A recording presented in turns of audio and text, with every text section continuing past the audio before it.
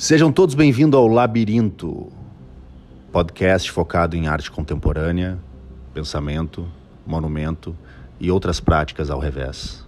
Com vocês, Rafael Vogt Maia Rosa, nosso apresentador, entrevistador, curador e transformador da consciência humana. O negócio é, como é que chama? Recolher a âncora. Recolher a âncora e zarpar.